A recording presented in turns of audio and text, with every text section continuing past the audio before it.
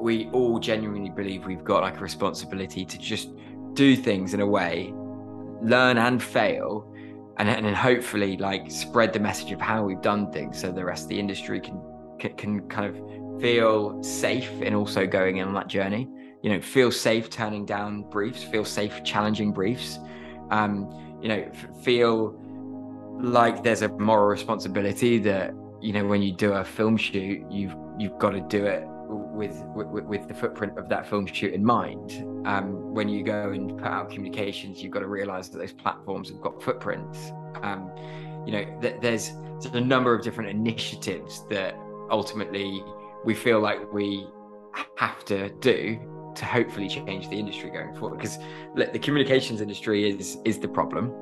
It has been the problem, but it can also be the solution.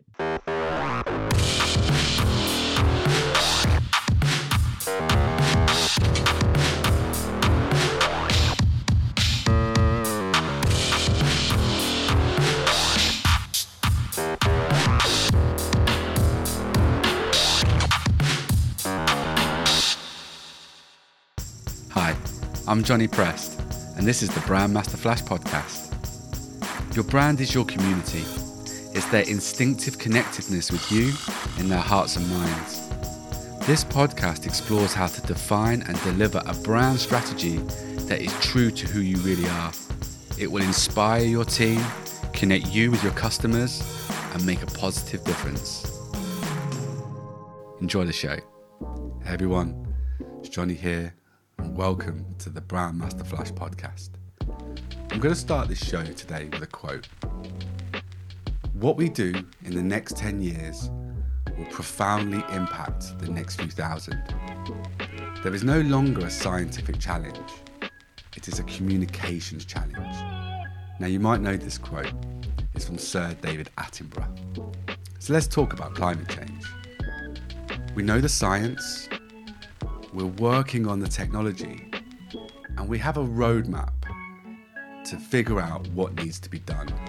So why is the climate challenge so big and so audacious? And why is it, in a lot of people's eyes, it seems unobtainable? So let's talk about communications. We need to rally the troops. We need to inspire people. We need to motivate people for positive behavior change. And we also need bags and bags of positive energy. So I had the opportunity to talk to someone who has lots of those characteristics.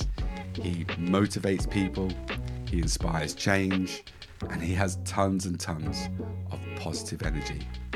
And that person is Joss Ford. And he is the founder of the creative agency Enviral. So Enviral, they work with some incredible companies and organisations and charities. He works with Greenpeace and ecology and good energy. And Joss believes that change can happen in big business. And he believes that businesses can be a force for good, and they can think differently and have sustainability in the heart of everything that they do. So we talked about all things planet and creativity. And we actually talked about his wedding and how he decarbonised his own wedding. Now, I think you're going to really, really enjoy this show. If you're into your creativity, if you're into design, and you're into the environment and the planet, then this show will hopefully really inspire you. Enjoy. Joss, thank you so much for joining me today. How are you doing? Thank you. I'm very good, although I'm really jealous of your shirt and I want to know where you got it from. This is actually bought off Vinted. It's a Lazy Oaf shirt. It's about 5 sizes too big for me, but I kind of just think I pull it off because it's 90s. But I do get a lot of compliments on this shirt. It's my partner Natalie. She dresses me, so I've her to thank for that. Oh, I need to get in touch with her then. Get some style recommendations. She'll happily dress you, no problem. But you will be swamped in clothing and you'll be walking around like Cousin It, but not hair with clothes. Cool. I'd like to, do you know what? I'd like to start this conversation down memory lane, actually, because so many people who know you and see you and aware of your work, they might not be familiar with your journey and where you've come from. And I find that there's so much interest in finding out about someone like yourself's past. So let's talk about the journey to Enviral, and where did your quest for sustainable communications, where do you think that started? It's such, mate. It's such an interesting question, because only a few weeks ago I was talking with some of the Enviral team, and I just unlocked a complete whole level to the journey. And really, it started when I was about 8, and I got totally into skateboarding, like fully immersed by skateboarding and extreme sports. And fast forward to when I was 16, I fell in love with renewable energy. I just was the lame guy that thought that powering a light bulb from the sun was a cool thing. And then fast forward again when I remember sitting in a little classroom with somebody called Graham Cutts, who I thank to this day every minute when I can. He was like, "Look, you're not very clever. You're not very sporty. You wish you were a good musician, but what do you want to do with your life now? Like, are you going to do the whole university thing, or are you not? And you've clearly got a lot of passions, and where are you going to hone it?" And we actually found a course together called Environment and Business, which merged my two passions. I was quite entrepreneurial, although I didn't know it, didn't even know what that word meant. And I was really, really deeply into nature. And that really came from me being fortunate enough to grow up in a little county in the UK called Herefordshire, very rural county. It's kind of a little bit delayed. It's not the most forward-thinking county in the UK, but it's got some ridiculously amazing countryside. And I got myself into this environment and business course. I didn't get the grades, and I managed to blag my way in. Went to every single lecture, every single one, which is nuts. I loved it so much. And really saw for the first time how the environment and business can operate together, and how they should operate together, and ultimately, the core principles of business as well as sustainability. And so that's the kind of like the journey to me getting into kind of business and sustainability and communications. But really, there were like blocks in that which were like the game-changing moments. So when I was 8, I realized that subcultures can create community. Super important for any brand. When I was 16, I realized that innovation and tech can change the world. And you don't have to use really heavily polluting and high carbon industries to be successful and to create a world that actually works. And then basically when I was about 18, I was realizing that really, really big brands, which were very different to the subculture brands that I fell in love with when I was about 8 years old, like the Vans of the world, these core skate brands, these core extreme sports brands.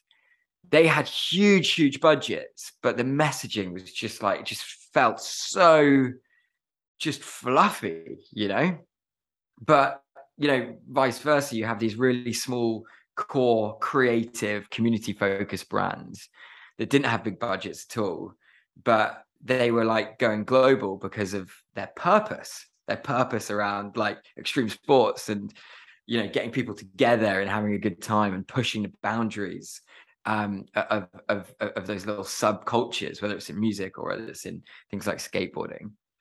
And this full journey and experience molded into this real frustration, this problem that we're still trying to fight every single day today, which is that there are brilliant brands in the world who are doing brilliant things, like genuinely innovating their industries. But because they're doing that, they shouldn't be experts in Facebook pixel marketing or video content creation or graphic design. They should be focused on their like community business models or the fact that they're creating an innovative packaging solution. And so I was kind of in this mentality of like, well, what if I could use storytelling and brand communications to help these really, really great organizations scale and basically gain competitive advantage, so they change their whole industries. And that's basically where I came up with Enviral. Second year of university, hungover in a lecture theatre. 15 minutes into the lecture, I wanted to turn great organizations' environmental messages viral. And viral. By the end of the lecture, the lecture, I kind of registered the web domain name, started sketching out logos similar to what it is today. And the journey really kicked off there, but it really stems from love of nature from where I grew up and an imagination that I kind of was fortunate enough to have through just spending time in nature, subcultures from skate brands and music, the realization that innovation and things like renewable energy are the future, and then a frustration at big brands. And that's kind of where we've grown from there. You've just painted a really lovely picture in terms of like how your journey and your map, and it's almost not like episodical, it's almost like a Venn diagram of, and it's almost similar to what you've just described as like Ikigai in terms of like your flow and your creativity, that you've taken your past and something that you care about, Hereford and being in the countryside and being that connection with nature, things that you love, the music, the fashion, the skateboarding, and then taking what you're good at. You went onto a course and you went onto something that you connected with and you studied at and that you didn't miss a lecture.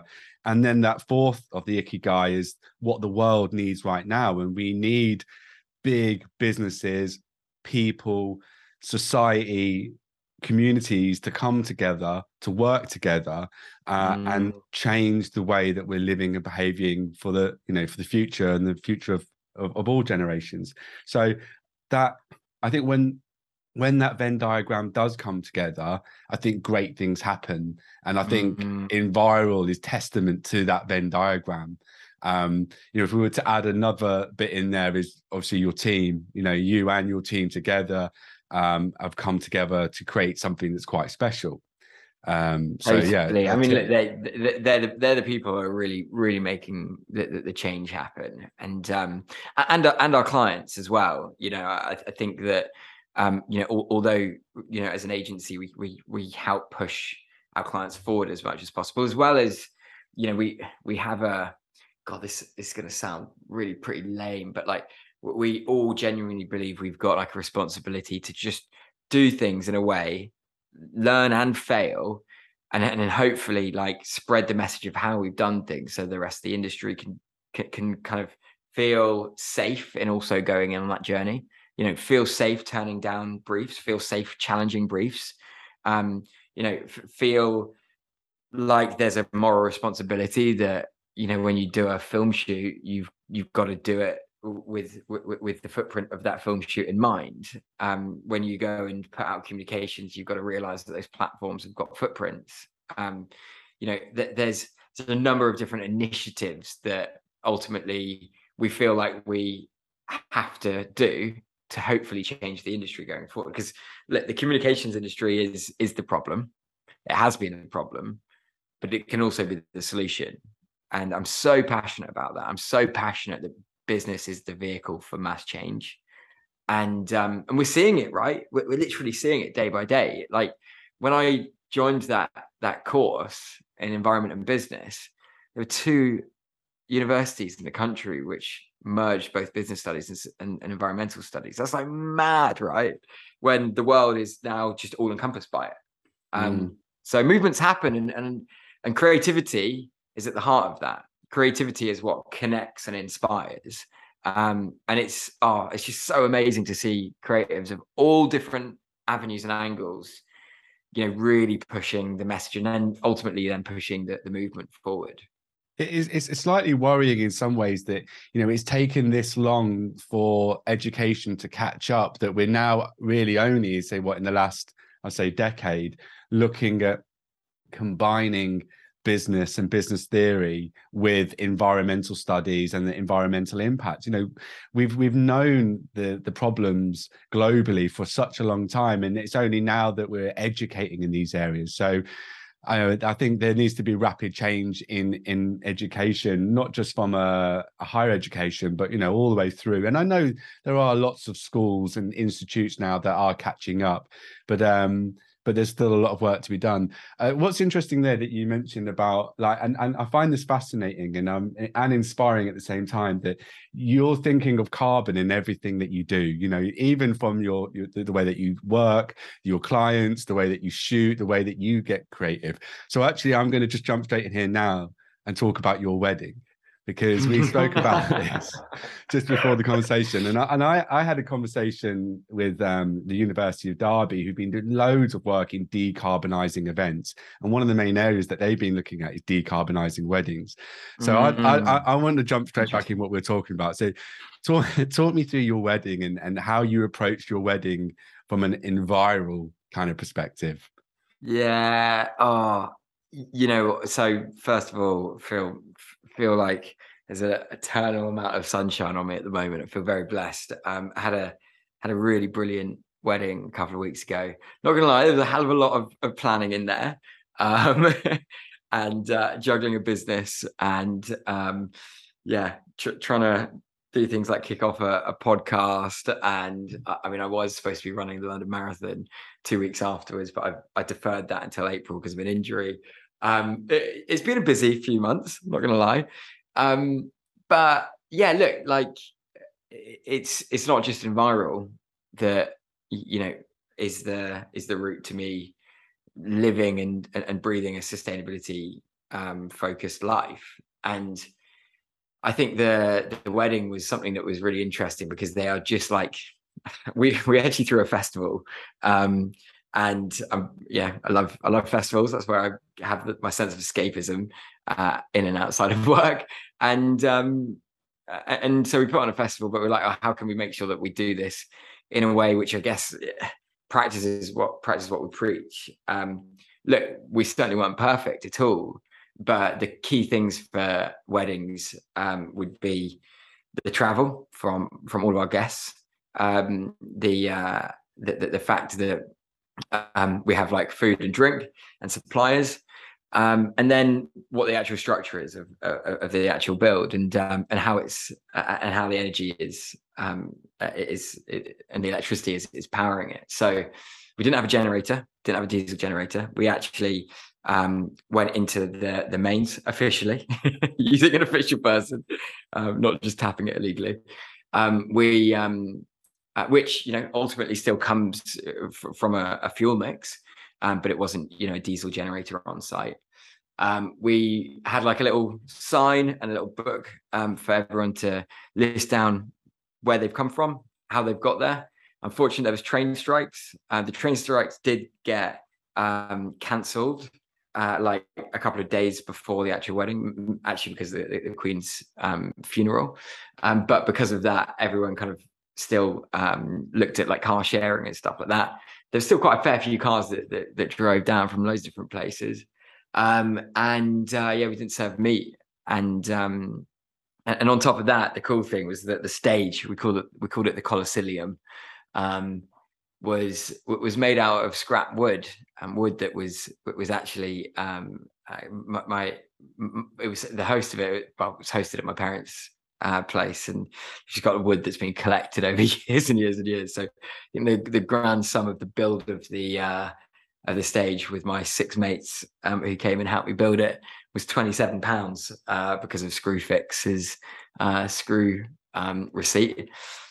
And oh god, it was such a good party. It was amazing. Loved it. Lived every minute of it. I wish I could just live and breathe it constantly. It was awesome. Oh, cool. And you talked about the meat thing, and I loads of respect there, because I've been to events, I've been to loads of sustainability events recently, and there's so much controversy around should or shouldn't we serve meat, and a lot of the times they do serve meat, and I don't even know at the COP events they still serve meat, and it's really annoying in a lot of respects because there is so much incredible veggie and vegan food out there. Yeah, where exactly. if you serve the right food and you give it a little bit of love, get the right chefs in who know how to cook veggie food, who do it for a living, people won't even mention it on the day. They don't even say anything because the food's that good. They'll only mention it if you went to an event that I went to the other day that decided not to have meat and they only serve cheese sandwiches and crisps. Like, that's obviously going to rile people up, cheese sandwiches and crisps. But no, I think it sounds amazing. It sounds what you did. And like you said, you practice what you preach. You can't go out every single day and do the work that you do and then go and have a wedding and just, be wasteful and do all the things that you're fighting for. So no, that sounds amazing. Really cool. As I say, I grew up in Herefordshire, and really, really fortunate to live there. Love that place, and really fortunate enough to have the wedding there. But the county symbol of Hereford, and probably the most famous thing about Hereford, is Hereford cattle.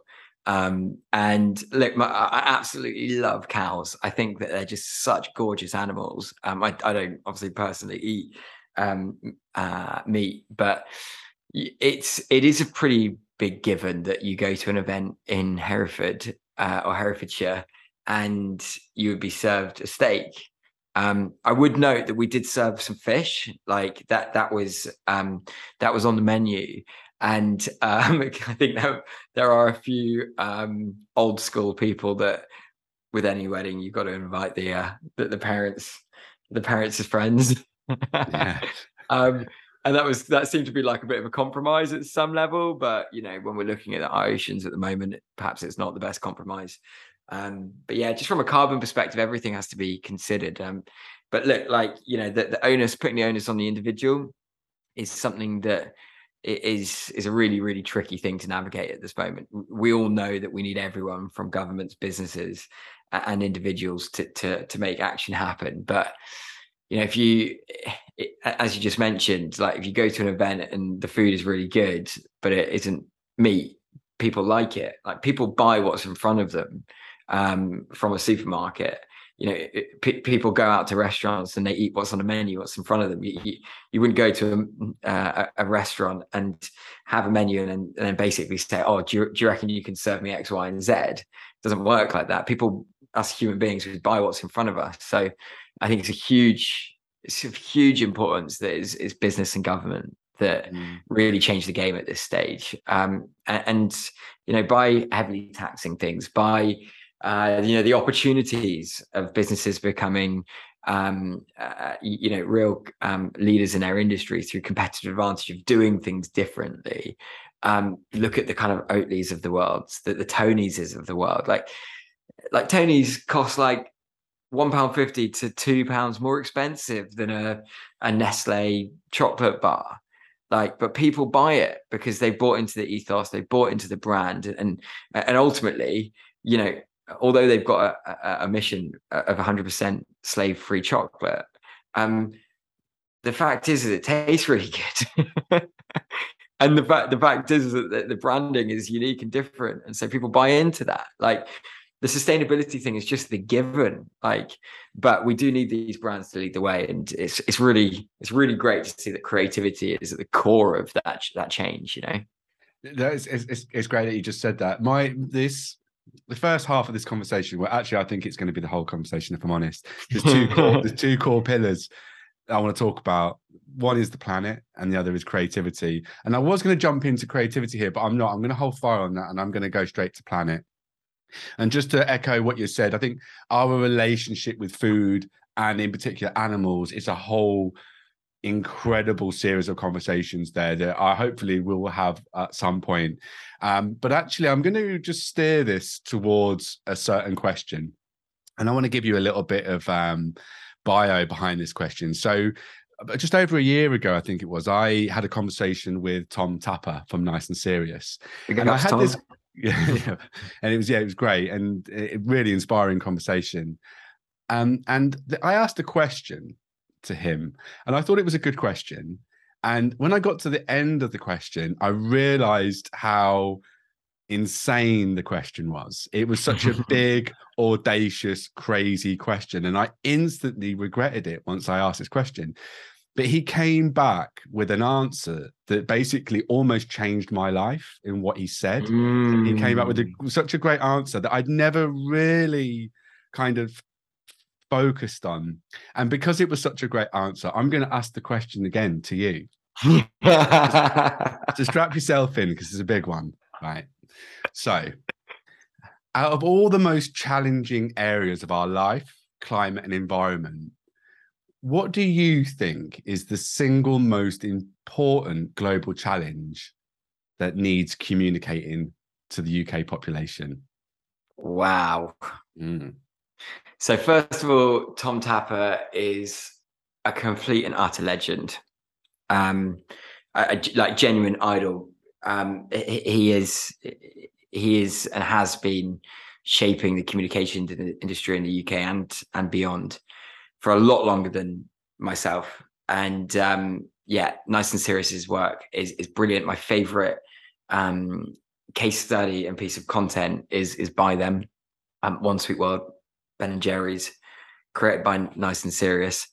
And he's a brilliant person. So huge vibes to Tom. And I will definitely not be able to answer that as articulately as he would.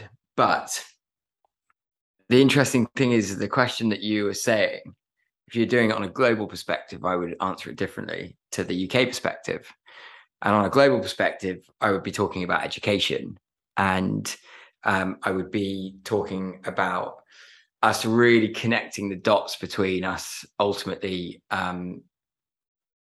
showing that there is a better way for us to live our lives, but it leads to us making some choices. And that only really comes from education on a young perspective.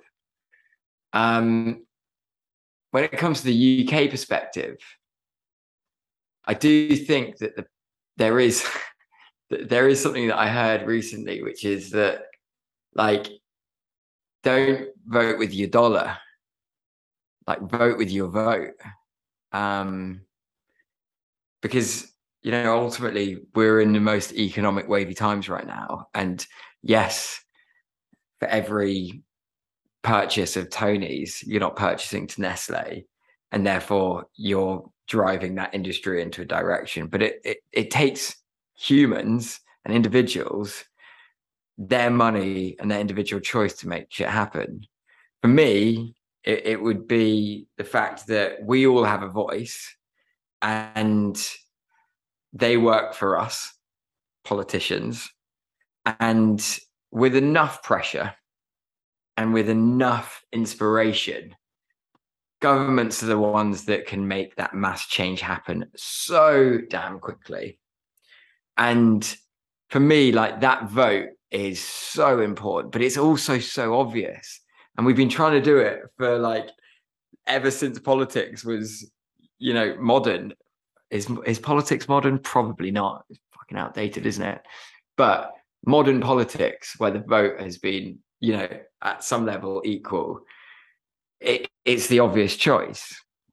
And I just have so little hope in politics and governments at the moment that seems to be something that almost is being brushed under the table. It's just a complete and utter joke at the moment, isn't it? People were saying that it couldn't get worse a month ago, and then look at last month. Wild. And then you've got businesses.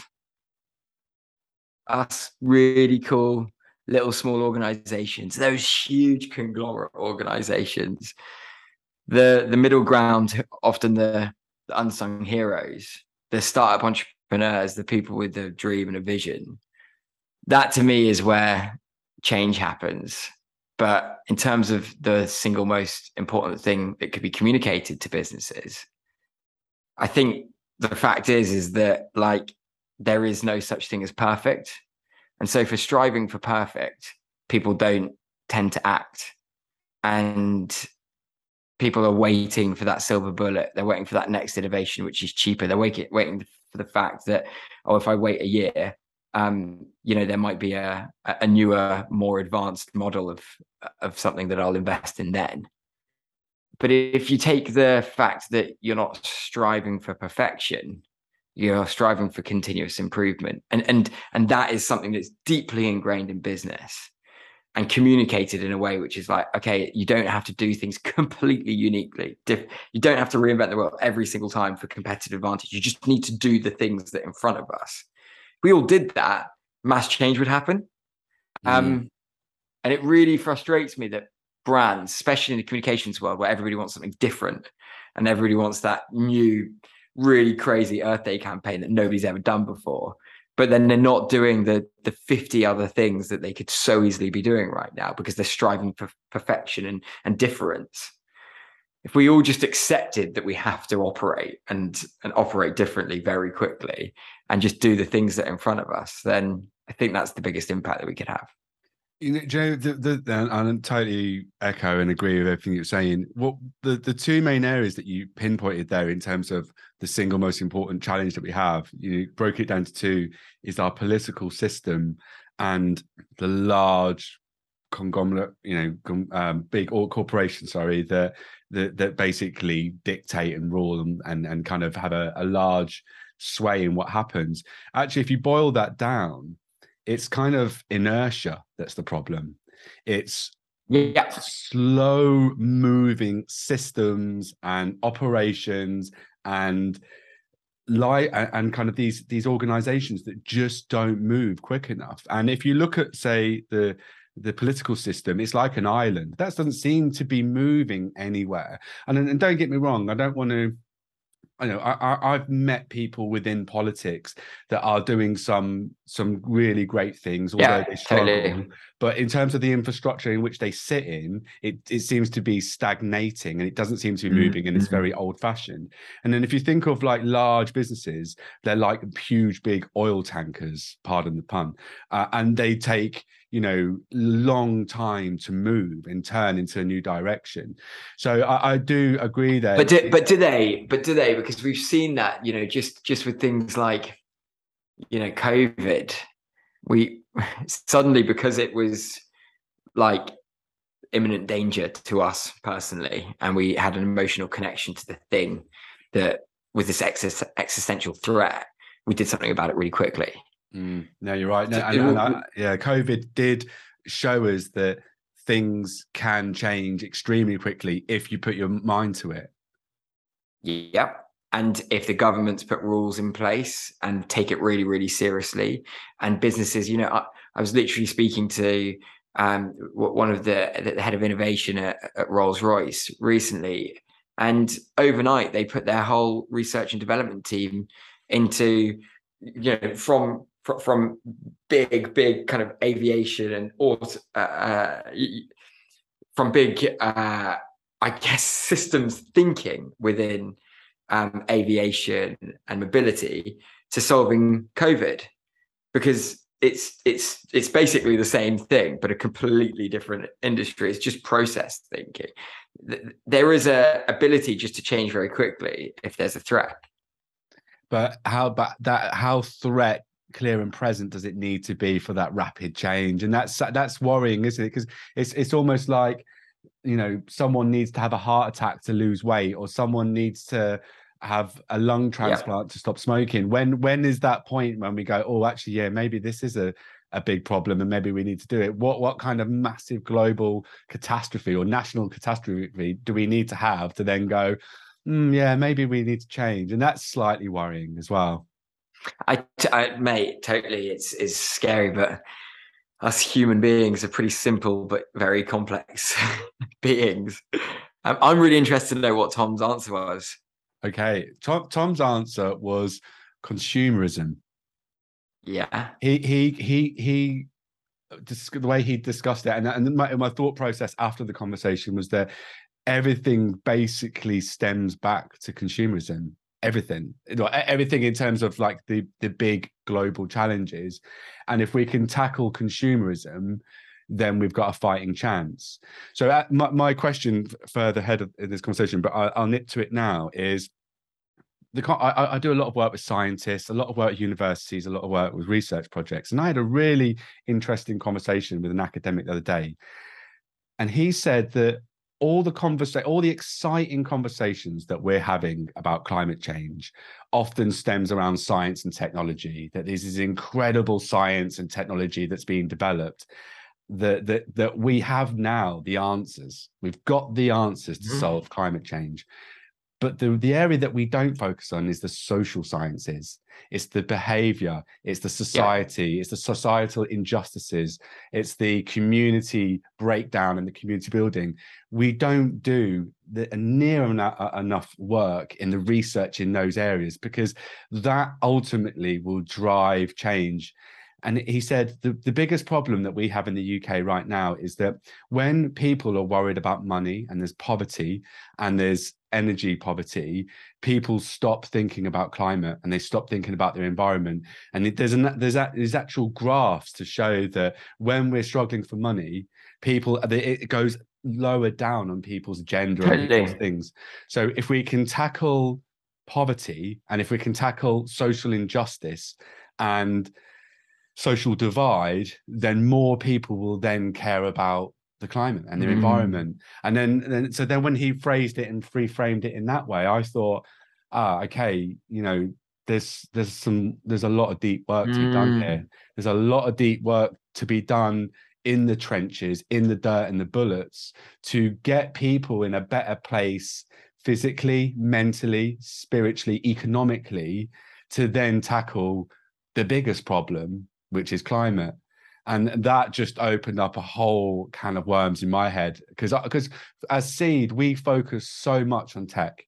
Because we work with research projects. Yesterday, I was at Keele University understanding about smart energy technology and about smart networks and energy distribution and how new battery technology. And I left going, wow, we're saved.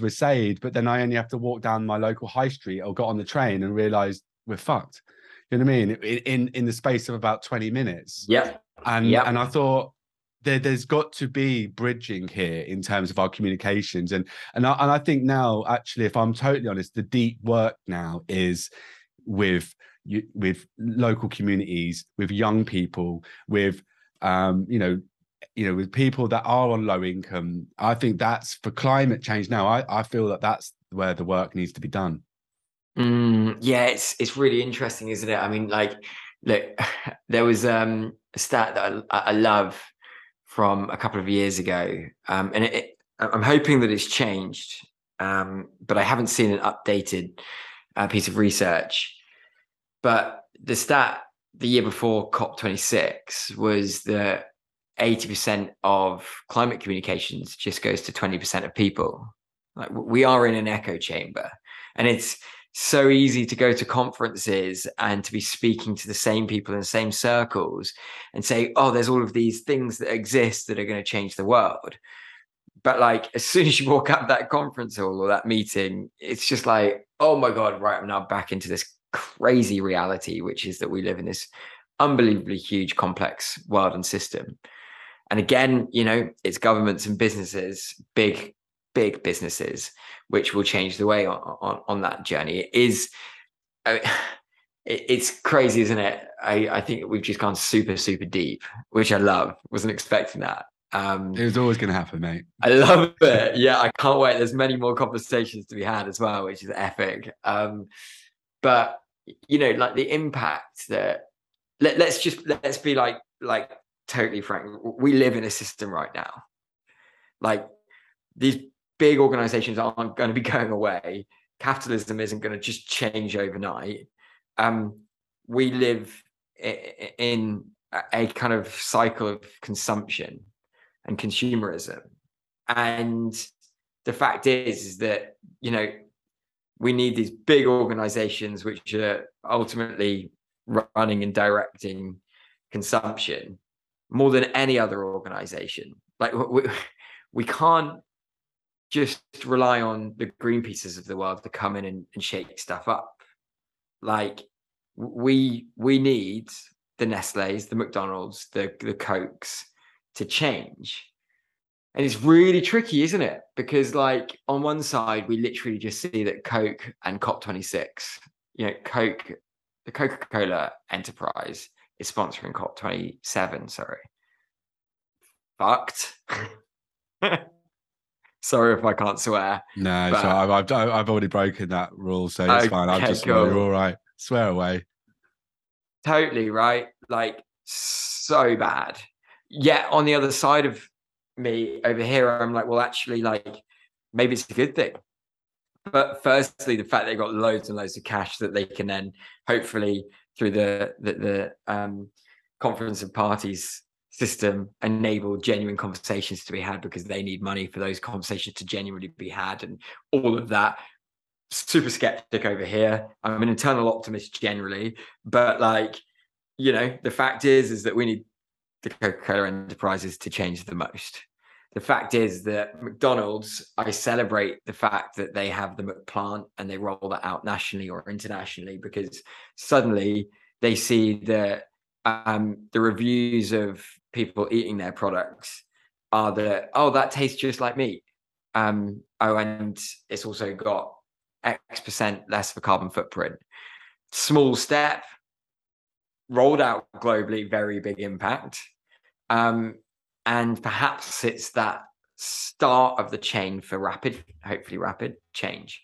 You have Nestle, who I think have just announced that this Christmas, Quality Street, like the plastic single-use wrappers for those ridiculously small kind of like 5-second moments of chocolate consumption wrapped in 2 different materials, a foiled paper with a then plastic outer sleeve, with what maybe about 40, knowing them this Christmas, probably about 30, because it's always getting smaller and smaller, wrapped in single-use plastic.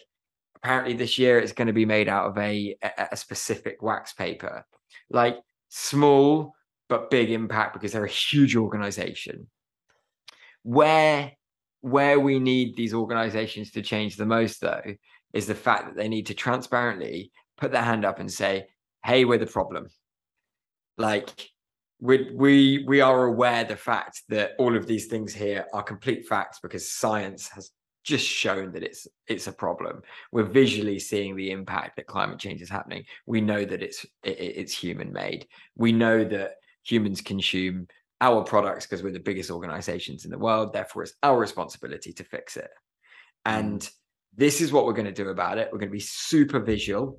We're going to be super transparent. We're going to put our head above the parapet as an organization, as well as specific, CEOs, MDs, people within organizations to take responsibility for that journey. And we need the media to accept the fact that these huge shipping containers of organizations take time to shift, but they have got commitments, mainly because the government have put restrictions on them to actually change. And stop making so much profit. Stop focusing on growth at such a ridiculous rate, that actually we need to focus on regeneration of our existing business practice before we just continue to focus on growth, because we've got enough money to do it. Like we have enough profit. So like, what do we do with this money now? And shareholders need to be accepting the fact that actually they'll make more profit if they're in it for the long run, because these organizations that change and they can build some credibility through that change are going to be the ones that survive in 5 years' time.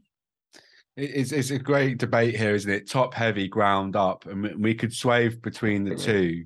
But what it really comes down to in that conversation is supply and demand. And if the big corporations could supply something different, then the demand would change. Well, they wouldn't have a choice, which is that's a great option. That's option A. Option B is we ask for different things and we give it with the other options. We vote with our feet, like you said, the vote, go for the Tony's chocolate, go for the Oatly, pay that little bit more, vote with our feet, sacrifice in other areas, perhaps with money wise. And then the companies will have to catch up because they're seeing that's where consumer demand's going. But I think this has got to be this has to traverse between the two. It's got to be a 2-prong attack here. And I think there's so many areas to look at here, from from technology, from policy to consumer to behavior, they all need to be addressed. They all work together. Like they work in synergy together. And I think we do that through great communication, and it brings it back down to the media.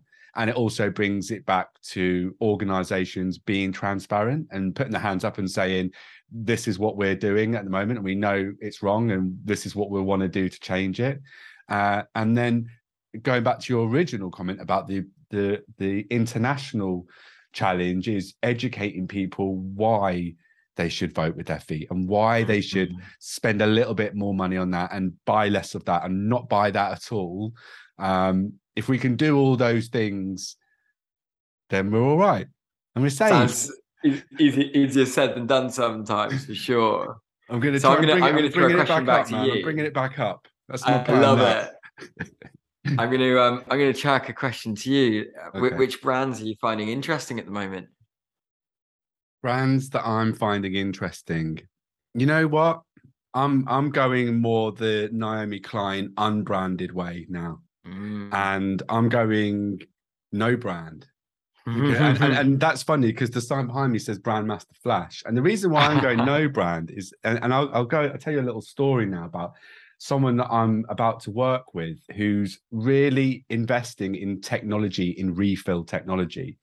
And he's hit a brick wall in refill technology. So he's exploring loads of incredible ways. I've got to be careful about what I can and can't tell you here.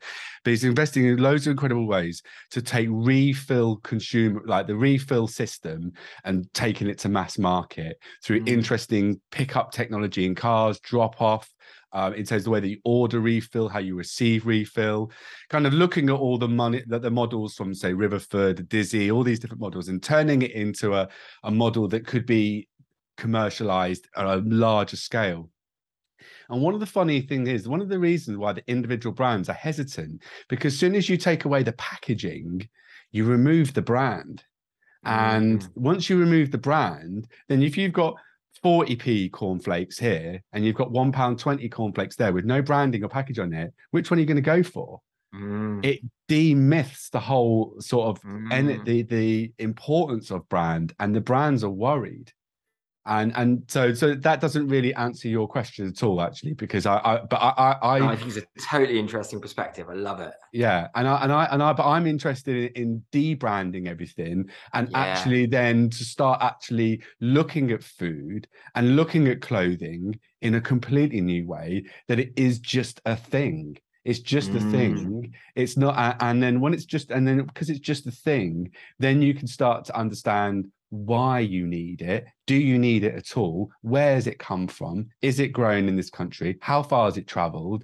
Those things, that's the brand then, not the colors, not the logo, not the story. It's literally just the fundamental things. And then that becomes the brand. And we rewrite brands from its environmental impact and its sustenance and its nutrition and its travel and all these things that are important.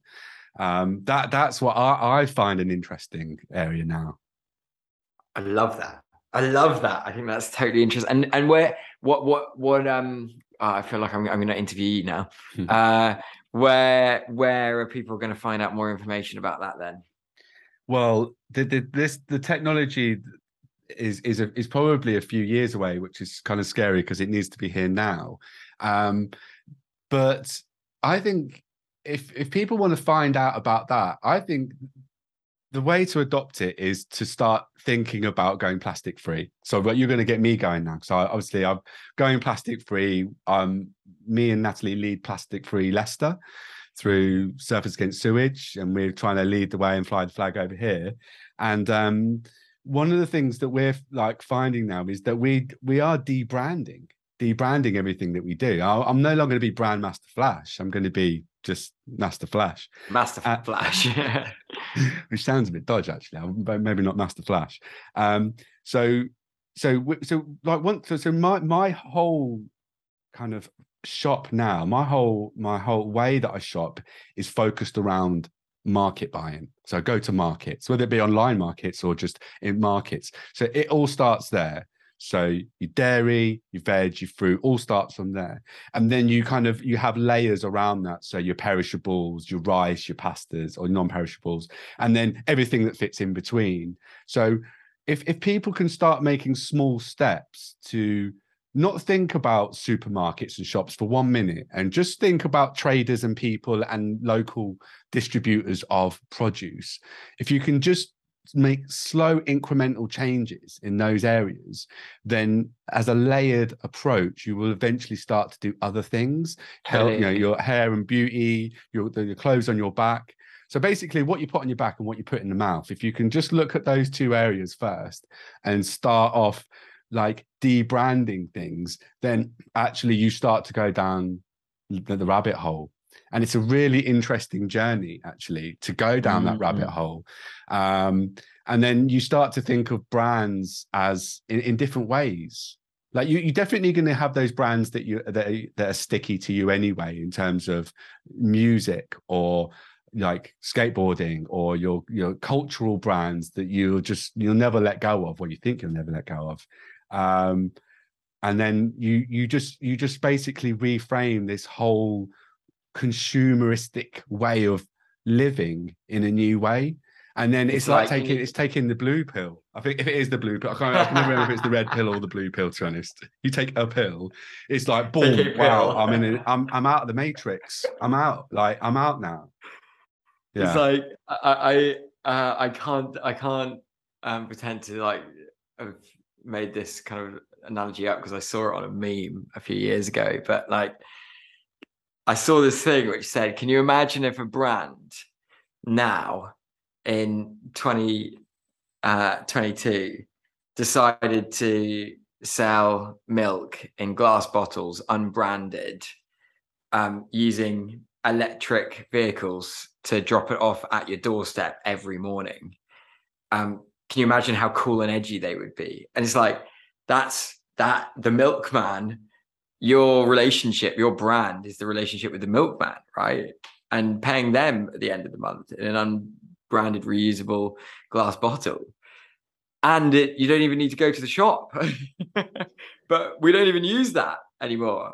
It's crazy. Yeah, I'm so blessed, the fact that I'm living in the countryside, and I'm able to run past the cows where my milk comes from.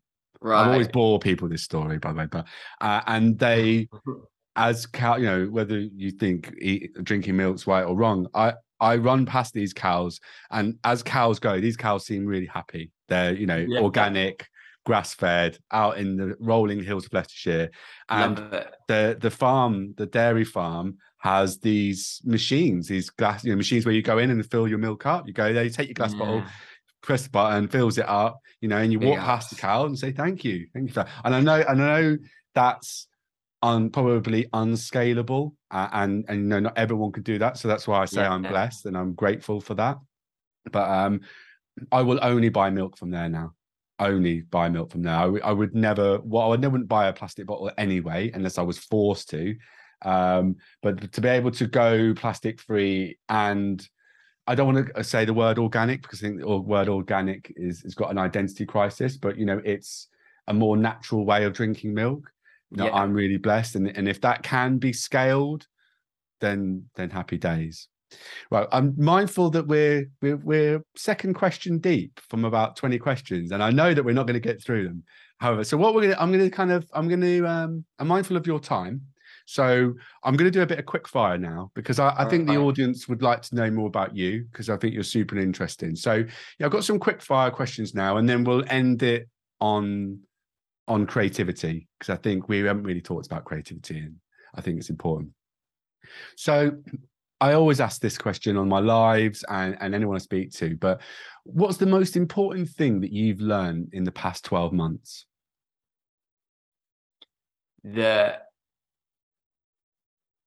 I work for my team.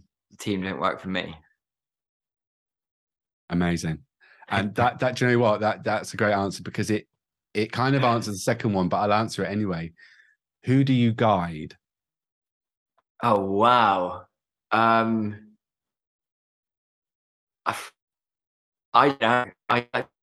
that's a question that you're going to have to ask other people. But I think I'm guiding myself. If anything, I'm going through a complete journey of self understanding at the moment in terms of running business, how I live my life personally.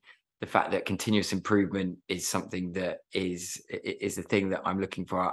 It is such a crazy time for any human being on this planet right now, that within business and running a business specifically, creating campaigns and strategy, like nobody has the answer to everything. And the fact that you're just kind of going through a journey, and a lot of people that I speak to who are genuinely at the top of the game in their industries are still saying, still fake it till I make it. You know, I'm building the plane whilst flying it. And so I think I'm doing that. I'm building a plane whilst flying it. And hopefully the plane will be electric and powered by the sun. Do you know what? That's why, people that are architects, doctors, they call it a practice. And I think climate's the same. I think climate, it is climate practice. Totally. We're all stumbling through this thing called life. No one knows the answers. But my thing is, my two things are, is that every grain of rice tips the balance. So when people say, "Oh, is it enough? It's not going to do anything," every grain of rice tips the balance. Totally. And if you can just be a little bit better than you were yesterday, then that's progression. That's progress for me. So agreed. Totally. So you guide yourself, and I like that, because by guiding yourself and being the best person you can be, then you're ultimately being the best ambassador for your company and leading from the front. So I'm going to flip that question. Who guides you? Loads of people. And again, I think really clients, team are the obvious ones. But in terms of if I was to pick one person right now who I think is just an unbelievable person to be following, it would be Mr. Mark Shayler. I think also based around Leicestershire, and a brilliant visionary creative thinker.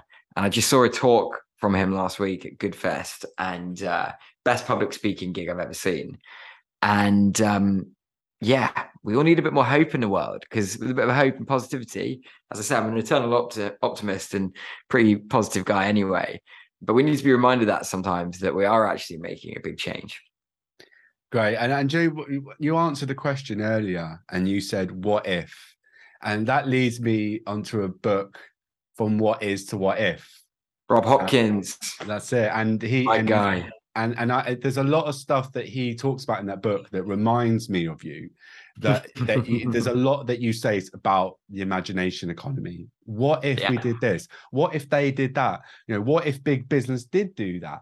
And I think asking those questions, I think running a podcast is all about asking great questions. If you ask great questions, you get great answers. And I think the imagination economy is something that is going to get us out of this mess. What if we studied in a different way? What if we took all the cars out of cities and the roads? What if we did that?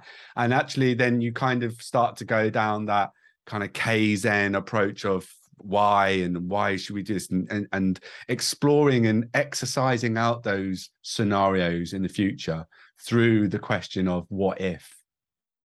I mean, all of that and above. I love Rob Hopkins, and that book was definitely would be a life-changing one for me. I even just the beginning of the book where he's imagining what the future could look like. And actually this will lead me quite nicely into a question that I had here. And what does your vision for the next decade look like? If we could have a crystal ball and you could look into the future, what would you like to see in your life, not your lifetime, but in your life and around you? I love it. I think it's such an amazing question, because it allows me to sometimes remind myself on the vision that I set out a number of years ago. And that vision statement that I had, I think, was as simple as the fact that I wanted to live in a world where every brand and business on the planet prioritize people on the planet. And if you think about that, like, that's quite a lofty vision to have. But even in the time that I created that vision to now, it's like, whoa, there's some big waves that are happening It's sometimes hard to document those waves, but they're definitely happening. And I'll stick with that vision. Like I genuinely would love to see in the next decade, every single organization that you go into, you go onto their website, you go and apply for a job with them, and they could be in absolutely any industry. You can see that they are genuinely aligning to specific frameworks. They are aligning to specific activations, and their being is focused on a level of purpose rather than just a level of profit. And it's so totally hard to say that right now, as we're in a cost of living crisis, when the majority of our nation are in a genuine state right now of flux because of what's in their bank account, and the amount of people on the breadline, amount of people at food banks, like the amount of entrepreneurs who are working 16, 17 hours a day plus to keep their business afloat, let alone have to then also integrate a number of policies which take time, expertise, and money to make happen.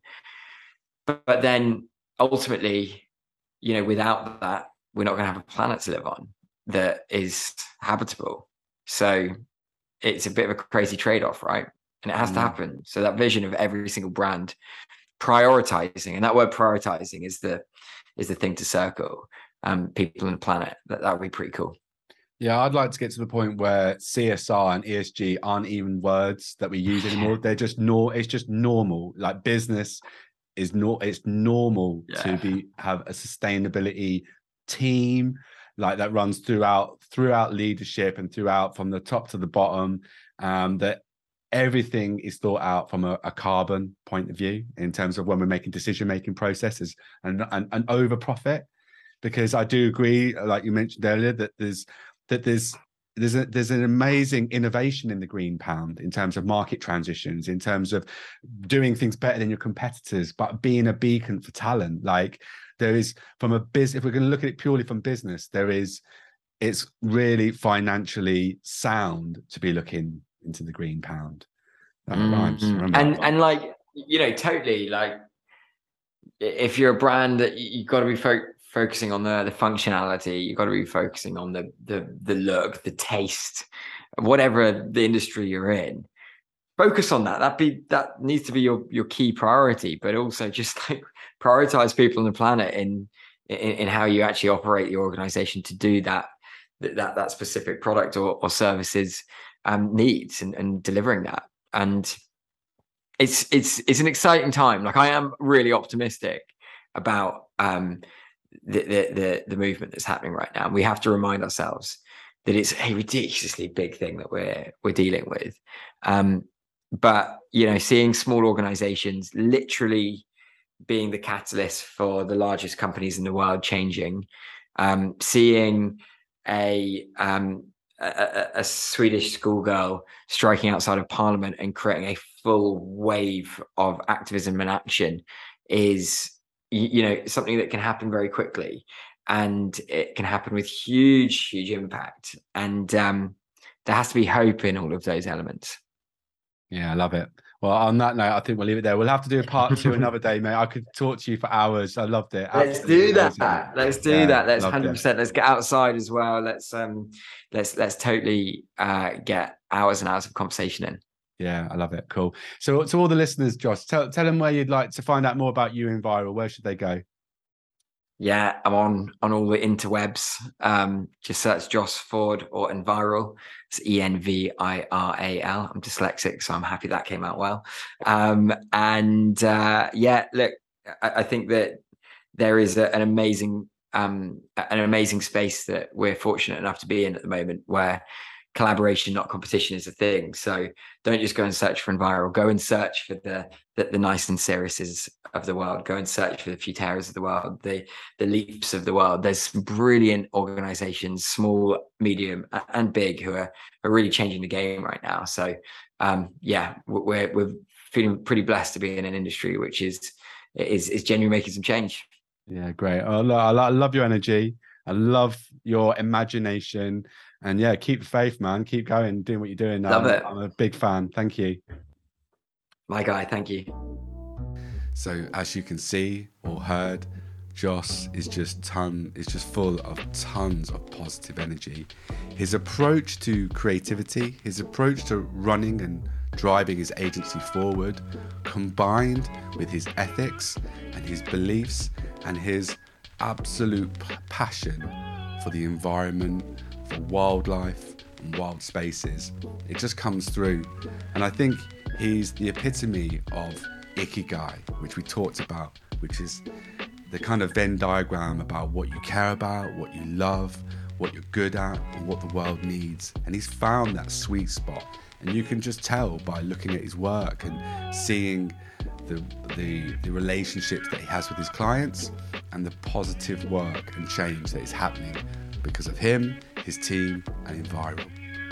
If you do want to know more about what he does and his work, I'll put links to him and his agency in all the show notes. I'll leave it in the information about this video or the comments, and you can go and check him out. So as always, thank you for tuning in. If you could like or subscribe or share this content with anyone that you think will find it interesting, please do that. But as always, be useful, be kind, and I'll see you all soon. Bye-bye.